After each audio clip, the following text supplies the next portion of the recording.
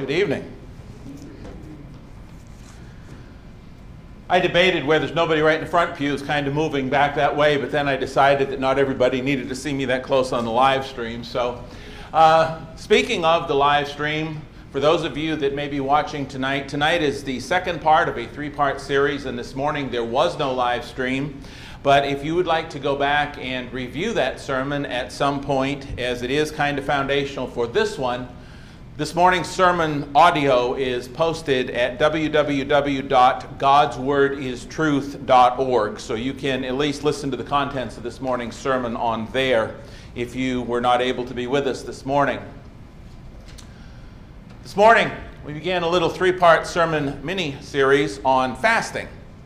And we took a look primarily this morning, fasting in the Old Testament.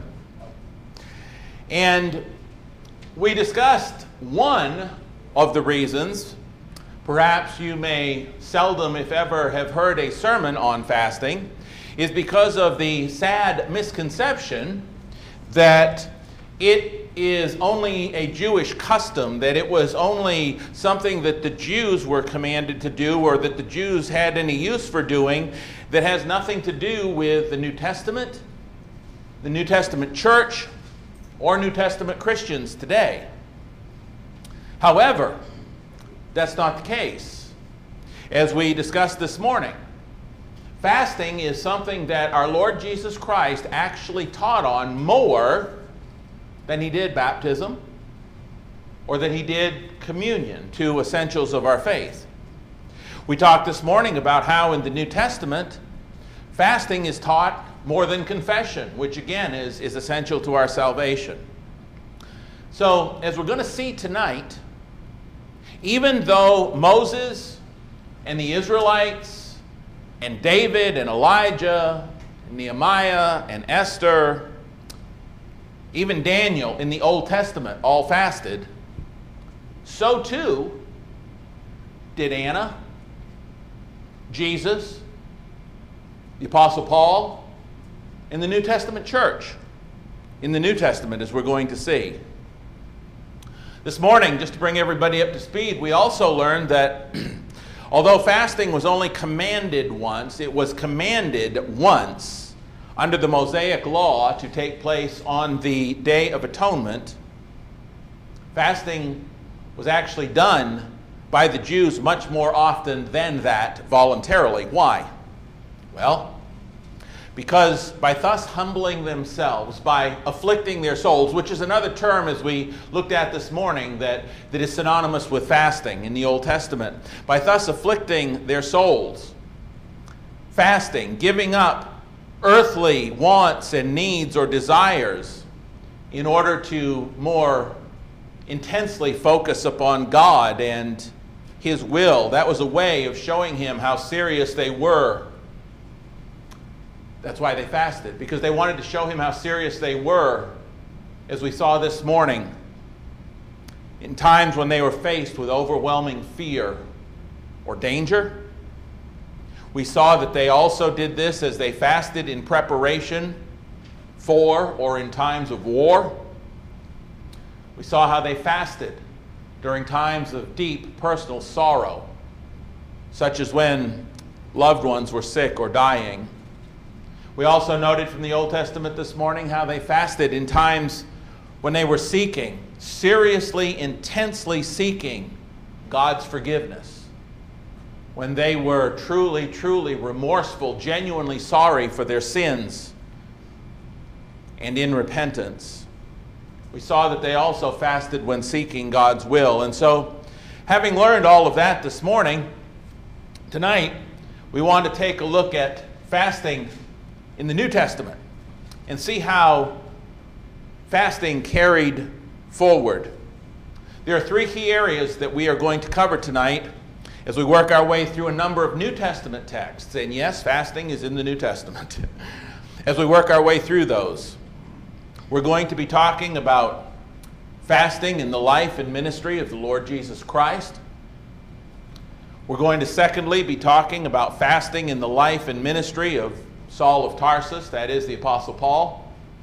And thirdly, we're going to take a look at some texts on fasting in the life and ministry of the Lord's one New Testament first century church. And the reason we're going to do this is because it is vital to our understanding, and it is vital to our developing a better and more well-informed answer to the question that we're going to ask for next Sunday morning's sermon, which is, when and how should or do New Testament Christians fast today? Is it something we should even be doing? If so, why so? When, how, and all of those things. So as we continue to set the stage for that sermon, I want to look at our first text and point tonight.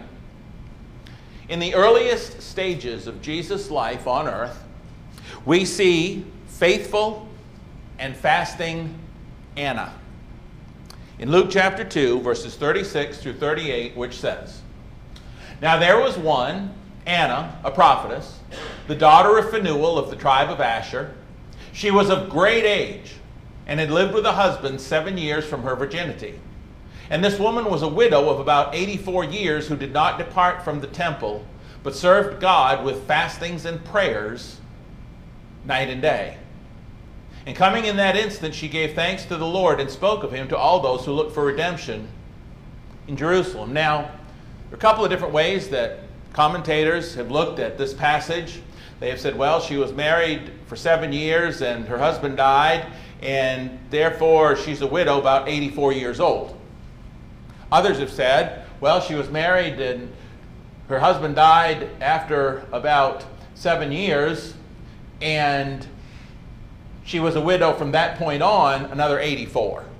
To me, that makes the most sense because it tells us later that she was of great age, or it tells us there that she was of great age a little earlier. So if it was going to tell us she's actually 84 years old, then it wouldn't have to tell us she was of great age. So my thought, just my opinion, is that she had lived with a husband 7 years from her virginity. He died, and she'd been a widow for 84 years. If that's the case, and they got married 15, 18, 20, then this woman is of a great age, and she's somewhere around 100 years old. But either way, that's not really the point, to try to decipher exactly what her age was.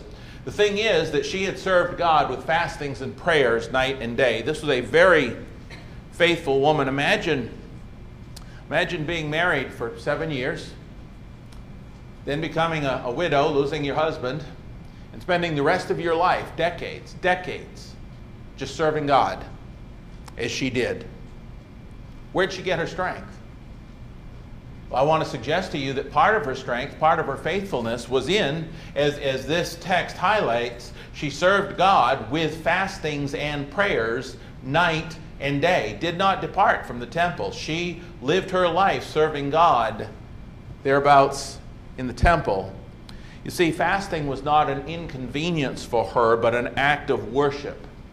It was an act of intensely seeking God that was rewarded with the strength of God. It rewarded her. It made her the servant that she was. And one of the things that I love about Anna, coming in that instant, she gave thanks to the Lord and spoke of him to all those who looked for redemption in Jerusalem. She was one of the few that recognized him for who he was. She was one of the few that had the eyes of the Lord, that she recognized Jesus Christ. You'll recall that night at the inn there was no room, and so Mary and Joseph had to go out there basically in the stable, if you will. And I imagine later on, what would I think if I thought, wow, I was in there and the Lord was born? But you see, people didn't recognize that, or they're just more travelers. But Anna was one of those who actually saw the Lord. But her strength and her serving came from her prayer and fasting. That's an early example during the life of Jesus. But in Jesus' own personal life, in Matthew chapter 4, verses 1 through 11, Jesus is led by the Holy Spirit to be tempted in the wilderness. Just after his baptism, and just prior to the beginning of his public ministry, between his baptism in Matthew 3 and the beginning of his public ministry, right in the middle before the ministry begins, Jesus is led up by the Spirit into the wilderness to be tempted. And as we know, while he was there, he fasted for 40 days and 40 nights. Scripture tells us. Then Jesus was led up by the Spirit into the wilderness to be tempted by the devil, and after fasting 40 days, 40 nights, he was hungry. Bible tells us that he fasted during that time. But here's something that we sometimes tend to forget or maybe skip right over. We think, well, Jesus was really tempted by Satan those 3 times, hard, and he was. But there's something that we forget. Jesus was not only tempted 3 times at the conclusion of that 40 days and 40 nights, but Jesus was tempted throughout that entire 40-day period. You know how we know that? Because Scripture tells us that in the book of Luke. In Luke chapter 4, verses 1 through 3, Luke's account, he fills in one of those details that Matthew doesn't. Then Jesus, being filled with the Holy Spirit, returned from the Jordan and was led by the Spirit into the wilderness, being tempted for 40 days by the devil. See, it wasn't just 3 times at the conclusion. It was all during that time. And in those days he ate nothing. Matthew says he fasted. And afterward, when they had ended, he was hungry. The devil said to him, "If you're the Son of God, command this stone to become bread." And that's where Matthew picks up the account. Matthew only tells us about the 3 at the end of the 40 days, but Luke says that he was tempted for 40 days. Brethren, for 40 days our Lord was relentlessly tempted, and for that same 40 days he relentlessly fasted. I do not believe that's a coincidence. Not for a moment. If he is being relentlessly tempted by Satan, he cannot afford to fail. We know the Bible says he never sinned. He could not afford to sin because one sin and the whole plan falls apart. He was tempted in all things as we are. How do you think he got through those 40 days? Jesus was human. I realize he was God in the flesh. He was 100% God. But I also understand that he was the Son of Man, that he was made just like his brethren in all things. Hebrews 2. How do you think Jesus survived 40 days one-on-one with Satan? I am telling you that it is no coincidence that the Bible says that he was fasting for those 40 days. It wasn't about food. It was about him and God in a fight against Satan. It was about him who was God in a fight with Satan. And brethren, I got to tell you, we often make note of the fact that Jesus answered Satan with an "it is written" in his 3 temptations at the end of his 40-day ordeal. We often focus on that, but we seldom ever mention the fact, if we ever even noticed, that it was his single-minded, single-hearted, full and undivided, focused, fasting-induced attention on seeking God that got him through those 40 days and nights of relentless tempting before he ever got to the final 3. Scripture tells us that. So here's my point. If Jesus Christ, the Son of God, God in the flesh, found it necessary to be strengthened, found it necessary to focus intensely on God through fasting, because temptation and the devil was just hitting him so hard. If Jesus needed that, surely we do. Does that make sense? If Jesus needed the kind of strength that fasting and a full attention on God with no earthly distractions gave him in order to win his battle, how can we possibly think that we don't need that kind of strength at times too when we are faced with similar circumstances? Just a thought. Not only did our Lord practice fasting, he preached it. He preached what he practiced, and he practiced what he preached. We would note this in Matthew chapter 6, verses 16 through 18. "And when you fast, do not look gloomy like the hypocrites." In the Sermon on the Mount, Jesus taught this. "For they disfigure their faces, that their fasting may be seen by others. Truly, I say to you, they have received their reward. But when you fast, anoint your head, wash your face, that your fasting may not be seen by others, but by your Father who is in secret, and your Father who sees in secret will reward you." Now, we made mention of this text this morning. And the first thing that I'd like for us to notice tonight as we really dig into this text is that God-honoring fasting, the kind of fasting that God honors, is a very humble, very personal, very private, just between you and God kind of thing. Personal. We would also notice how this is backed up by the fact that in the context here in Matthew chapter 6, if we were to read the rest of the chapter or what comes before it, Jesus aligns that kind of private fasting with private prayer in verses 5 through 15 and private giving of alms in verses 1 through 4. You remember verses 1 through 4? Jesus said, when you give alms, don't let your right hand know what your left hand's doing. Keep it a private thing between you and God. Don't stand there and announce your good works. And Jesus goes on in verses 5 through 15, say, hey, it's the same way with prayer. Don't stand out there on the street corner and show everybody how great to pray. Go in your room, close the door, and the Father who sees you do this in secret, he will reward you. And then it flows right into the context, or right in the context, it flows into fasting's to be the same way. It's a private thing between you and God. And the fact is, when we look at it that way, and we look at the point Jesus is making, the message is clear that God takes pleasure in and action on behalf of the one who fasts that way. Matter of fact, as again we mentioned this morning in Luke chapter 18, verses 9 through 14, we see Pharisee and the publican. We see this Pharisee who's so proud of the fact that he's got to announce to everybody what a great guy he is because he fasts twice a week, amongst other things. And this other poor sinner looked up to heaven and said, you know, God, I'm just not worthy. Or he wouldn't look up to heaven. He said, I'm not worthy. And what did Jesus say? I tell you, this man went home justified rather than the guy who was so proud of his twice a week fasting. Bad paraphrase, you can look it up, okay? Second thing that we would notice, and you probably already did because I underlined it, interesting. Jesus did not say in this text, but if you fast. He did not say the second time, but if you fast. But Jesus said when you fast. There is zero indication that Jesus did not expect his disciples to fast. It is a foregone conclusion, according to this text, according to our Lord, that he expected his disciples to fast. When you do it. Not if you do it, when you do it. And we would see this again. It's not just here in Matthew's account. We would see this again, this when you fast, this expectation that, yes, they were going to. It's just something that they would do. We'd notice this again in Mark chapter 2, verses 18 through 20.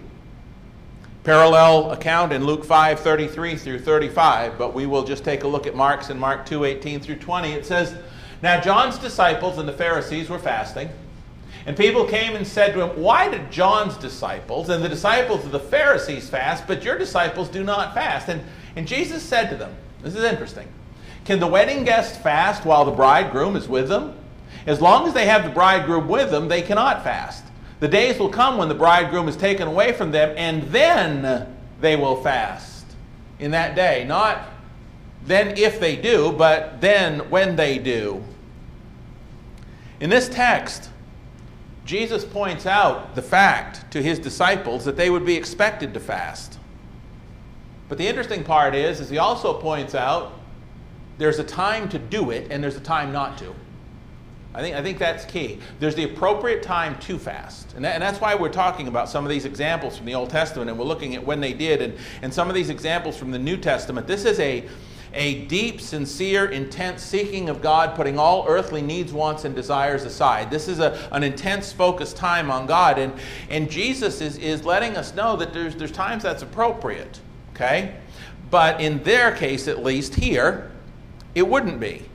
He says, right now, my disciples don't have to. And you look at that and you say, well, why? And that's kind of what he was asked. Why does everybody else's disciples, but yours don't? And Jesus said, basically, because I'm with them. Do you remember what the point of fasting was? The point of fasting was to seek God, to seek God's will, to grow closer to God, to seek his help. Jesus basically said in this text, my disciples don't need to because I'm right here with them. They don't need to seek me, I'm here. They don't need to try to find out what the will of God is because I am the will of God. I am the way, the truth, and the life. I am doing God's will. He said they don't need to seek with intensity God. It can't get any more intense than it is because God's standing right in the midst of them. That's Jesus' point. But he said there's going to come a time when I'm not right with them, and then they will need to do that. They will need to seek God more intensely. Now, as I said, this text would seem to indicate to us that there is an appropriate time to fast and one that maybe isn't. Fasting was to definitely have a place in the life of his disciples, but only when properly done. Matthew 6, 16 through 18, and only when truly warranted, as we learn here. I should not go fasting for some trivial, Lord, I really want that new coat. There's things that it's just not appropriate. There's things that are, and there are things that aren't. And Jesus kind of makes that point here. However, those disciples, like us sometimes, didn't seem to always know how to fast, when to fast, or what a spiritually empowering weapon that fasting was against Satan and his forces. They didn't always seem to know how to use it, when to do it. We find this out in Mark chapter 9, verses 14 through 29. I'm not going to turn there for time's sake, but in Mark 9, 14 through 29, you will recall that is the account of where Jesus comes down, and there's the man there whose son's got this demon, and the disciples couldn't get rid of it. And Jesus gets rid of it, and what does he say? He says, this kind only comes out by prayer and fasting. They didn't understand their need for the intensely seeking God and to do battle against Satan and his forces. That is also the case where the man said, Lord, I believe, help my unbelief, as you will recall. And I would encourage you to read that again in Mark 9, 14 through 29. It's just another account that emphasizes how important prayer and fasting is for ultimate success against Satan and his forces. So next I'd like for us to move on to fasting in the life and ministry of Saul of Tarsus, or the Apostle Paul. As we noted this morning, fasting, or putting aside even earthly needs like food, putting aside earthly things including eating in an all-out effort to pursue God and his forgiveness, at least in these cases, was something that Moses did, was something that Ahab did, was something the Israelites did, it was something that the Ninevites did. They all did it, all four of those that I just mentioned did it when they came face to face with their own grievous sin or the great sins of others, and in their great sorrow and in their great remorse and in their great and sincere repentance, they set out to seek God and tell him how sorry they were with everything they had, and earthly food and all of that just had to wait. It wasn't important because they were so focused on seeking God's grace and forgiveness. And as we consider Acts chapter 9, verses 1 through 9, we see Saul of Tarsus doing the same thing, as I mentioned this morning, whether intentional or not. Now, as we look at that, technically he fasted. He was without food and water for 3 days. Scripture says so, Acts 9, 1 through 9. Okay? I don't know that it was necessarily him saying, I think I'll go fast. I don't believe from the context we see that. As one good brother this morning pointed out, sometimes when you are absolutely heartbroken, you are just so filled with remorse or grief, food means nothing to you. You lose your appetite. We can get so sick over our circumstances and our sorrows that we lose our appetite. And Saul of Tarsus, most likely, that was the situation. He had killed people. And Jesus on the road said, I'm Jesus whom you persecuting. Now listen, folks, if that wouldn't make you sick to your stomach, you need to read it again. So, Saul, in seeking God's forgiveness, is earthly stuff don't matter. The food don't matter. The water don't matter. The letters from the leaders in Damascus don't matter. Saul of Tarsus is just sitting there, and he's praying, and he's pouring his heart out, and he's intensely focused upon God. He is sincerely remorseful and sorrowful and repentant. And he's seeking to find God's grace and mercy and forgiveness. And as I said this morning, that's why when Ananias comes along and offers him God's grace and mercy and forgiveness in the form of baptism, Saul of Tarsus, it says, and immediately He arose and was baptized because that's what he'd been looking for. That's what he'd been fasting for. That's what he'd been begging God for 3 days. That's what he'd been looking at, the mess in his life and his guilt and what he had done, the blood on his hands. But fasting intentionally was so important to the Apostle Paul. Consider this, something you might not have thought of. Fasting was apparently so important to the Apostle Paul that fasting eventually became one of the defining marks of Paul's ministry. Did you know that? If I had asked you before this series of sermons, hey, tell me one of the defining marks of the Apostle Paul's ministry. Tell me something that, in a word, defined Paul's ministry. You might have said, well, grace. Paul used the word grace, charis, more than any other, I think 170 times, I think, in the New Testament, Paul might have been that. You might have said, well, his shipwrecks, that defined his ministry, that he was willing to go that far. You might have said all these things, but you probably wouldn't have said, I'll tell you what defined his ministry, fasting. But you know something? The Apostle Paul said that was one of the defining marks of his ministry. That was that important to him. Let me take you through the text here and show you where this is. In 2 Corinthians chapter 6, verses 4 and 5, Paul says, but in all things we commend ourselves as ministers of God. He's going to tell you how they commend themselves as ministers of God. In much patience, in tribulations, yeah, that was a trademark of Paul's apostleship, of his ministry. In needs, in distresses, in stripes, in imprisonments, in tumults, in labors, in sleeplessness, in fasting. That was a mark of Paul's ministry. It became a defining mark of his ministry. In fact, so much so that he not only tells us that once, he tells us that twice. In 2 Corinthians 11, chapter 11, verses 23 and 27, where Paul's listing all of the things that he's gone through, he says, are they ministers of Christ? I speak as a fool. I am more. In labors more abundant, in stripes above measure, in prisons more frequently, in deaths often. In weariness and toil, in sleeplessness often, in hunger and thirst, in fastings often, in cold and nakedness. Paul said, this is a defining mark of my ministry for Christ. This is what I've gone through. This is part of the sufferings and the struggles. This is part of what I am because of Jesus Christ. And I'm going to point out something here that we should note in our Bibles in verse 27. Something maybe if you're studying with somebody, I'm going to chase a rabbit a little bit here, but something that you need to know. In verse 27 of 2 Corinthians chapter 11, the King James Version, the American Standard Version, and the New King James Version says this: in hunger and thirst, in fastings often. However, in at least one of the newer translations, it's worded a little bit differently. In hunger and thirst, often without food. Now, while that may be technically true, it's also misleading.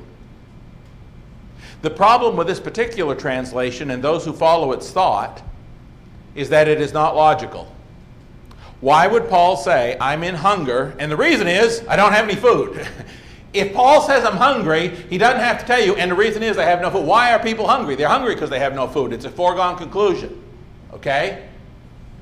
This doesn't mention fasting. Maybe this is the idea where some people get the idea, well, fasting isn't mentioned that much in the New Testament. It's translations like this, okay? Paul would not say, I'm in hunger and it's because I'm without food. That's an obvious thing. It is far more apparent that the King James, the New King James, and the American Standard Version have the proper translation in showing that the Apostle Paul was commenting on an additional verifying mark of his ministry, and that is, not only was he hungry and thirsting at times, but he was also fasting a lot. It wasn't he's hungry and thirsting because he has no food. I'm in hunger and thirst physically, but I'm also spiritually seeking God. I'm fasting a lot. Was the defining mark of his ministry. So make sure that you understand, and if you're ever studying with anybody, Paul's talking about two different things here. He's talking about a physical hunger and thirst as well as fasting. Remember what we said this morning? Biblical fasting is always for a spiritual reason. It's not to lose weight. It's not for anything other than spiritually, intensely putting aside all other wants, needs, and desires to seek God. It's not because you don't have any food.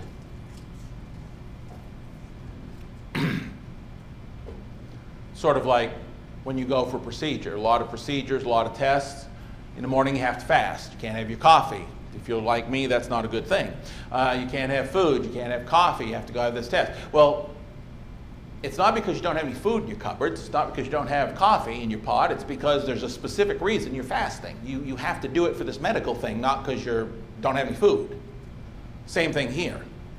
Fasting is for a spiritual reason. Thirdly and finally, let us take a look at fasting in the life and ministry of the Lord's one New Testament first century church. And yes, you heard me correctly. The Lord's New Testament first century church practiced fasting at times. First off, we're going to take a look at fasting in the congregation at Antioch, where the disciples were first called Christians. We know the text in Acts 11:26, where it tells us that the disciples were first called Christians in Antioch, one of the three New Testament texts that mentions the word Christians. But it was that same church that also fasted.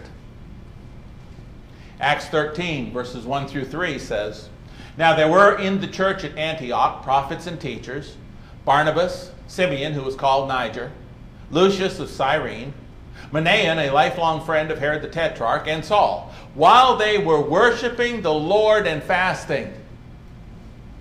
The Holy Spirit said, 'Set apart for me Barnabas and Saul for the work to which I have called them.' Then, after fasting and praying, they laid their hands on them and sent them off." What's interesting here in this text is that as these church leaders, at the very least, probably the whole congregation, but at the very least, these church leaders were worshiping and fasting. I mean, I don't think it was like the five of them alone in the worship service, but while they were worshiping and fasting, the Lord made his will clear. And then they fasted and prayed some more before they sent Paul and Barnabas off on their missionary journey. They were seeking to know what they should do. They were seeking to make sure they had it right. They're fasting, they're praying, they're focused on God. They're not eating, they're not worried about, we got to get out of church at noontime because we got fellowship dinner today. They're not worried about that. What they are worried about is that they're doing the will of God. They want to send, they want to do the right thing. They want to send Barnabas and Saul to this work. They want to bless them in the work. So they're not worried about lunch. They're not worried about beating the denominationalists to the restaurant for noontime. They're not worried about all those things. They're just not focused on them. They are praying. They are fasting. They are intensely seeking God's grace, God's direction, what God's will is in this case. And this was the first century church. And so there's a couple of things that we learn from this. Number one, fasting was something that the first century church did in preparation for ministry. We're going to send these men out. And so they prayed and they fasted. They were showing God how serious they were about doing his will. They did it in preparation for ministry. You can see where some of this is going for next Sunday, right? Also, we learn from this text that fasting can be done congregationally as well as individually. Or if it wasn't the whole congregation, it was at least these leaders in the context. It can be done not just as an individual, but it can be done by a group of individuals, a group within the church, or even the church itself, the congregation itself, for a common reason. They all fasting. Do we all pray together? The people lead us in prayer. We have people we want to see healed. We pray together. We pray as one, right? Well, you can fast as one in a congregation as well. All of those who can do that. Next, I want to turn our attention to the first century congregations of the Church of Christ in the Galatian region. Acts chapter 14, verses 21 through 23 says, "When they had preached the gospel to that city and had made many disciples, they returned to Lystra and to Iconium and to Antioch, strengthening the souls of the disciples, encouraging them to continue in the faith, in saying that through many tribulations we must enter the kingdom of God. Let me stop right there. Love this text. I got to bring this up. I can't get by this text without bringing this up. You've heard it before, but I love this. Paul was just stoned in this area a few days previous. He was left for dead. We read that just a little ways before this. And so then he gets up and he leaves the place where he's stoned, and then a day or two or three, just a little while later, he comes right back in that same place again, and he goes in and he preaches, through many tribulations we must enter the kingdom of God.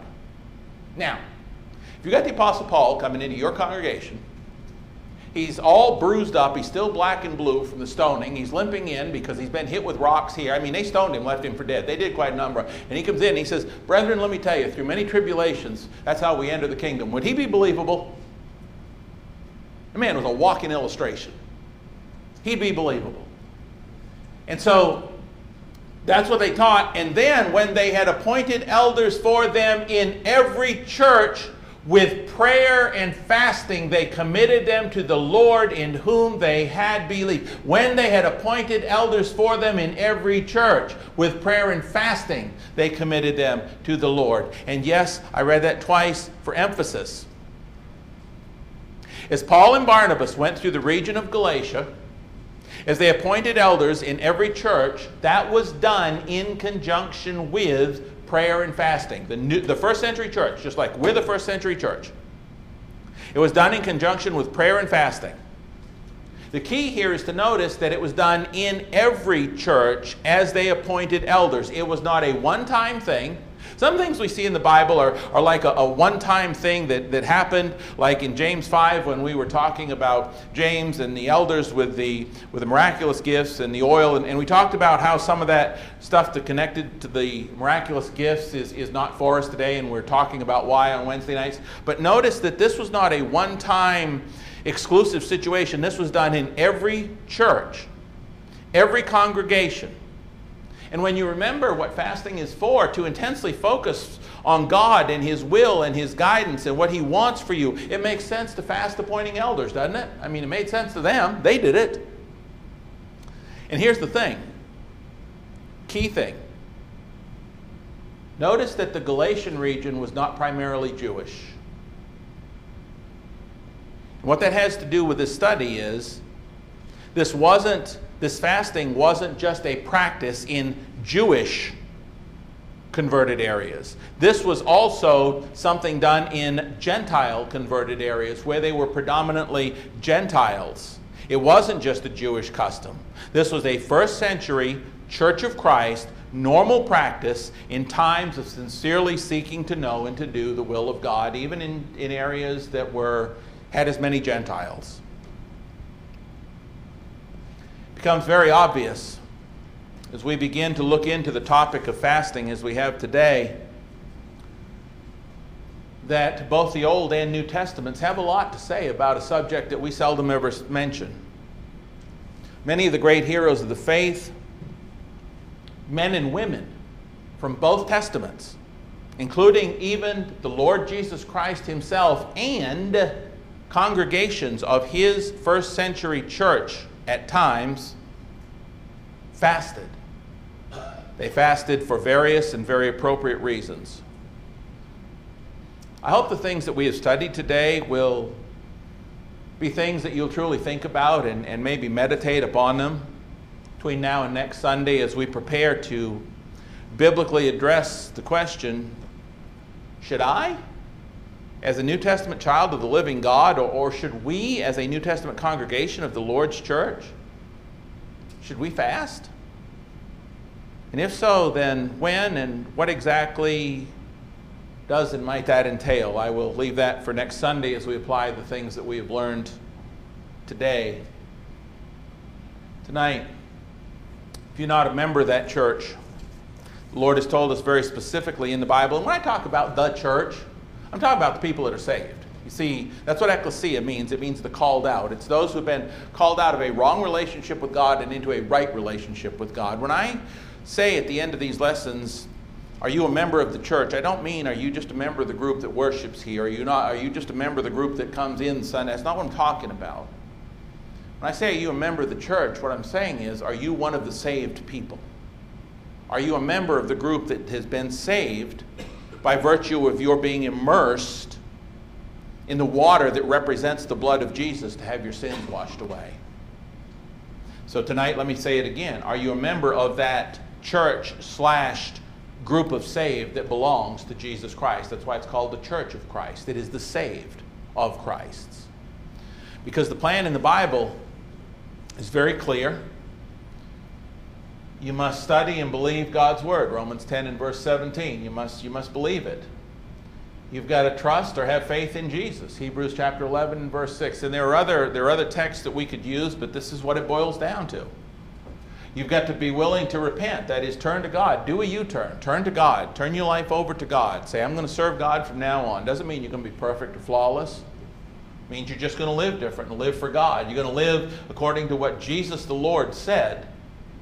You're going to live according to what God's Word says. You've got to be willing to confess Jesus as Lord. You've got to be willing to say, I'm a Christian. Yes, I do believe in Jesus. Yes, He is my Lord. And you've got to be willing to say that more than just when you're baptized. You've got to be willing to confess Him. You must obey the gospel. Romans 6, 3 through 5. You've got to be baptized into Christ for the forgiveness of your sins. Otherwise, you don't have forgiveness of sins. That's not Doug being mean. That's Doug being scriptural. That's what it says. Then you must live a faithful life. Tonight, if you have not been baptized into Christ for the forgiveness of your sins to become part of that saved group, or if you have been, but you're struggling to be the Christian you ought to be, we'll pray for you, we'll help, we'll study with you. Anything that you need to help you to be closer to God. If you have a need, we come to the front right now as we stand and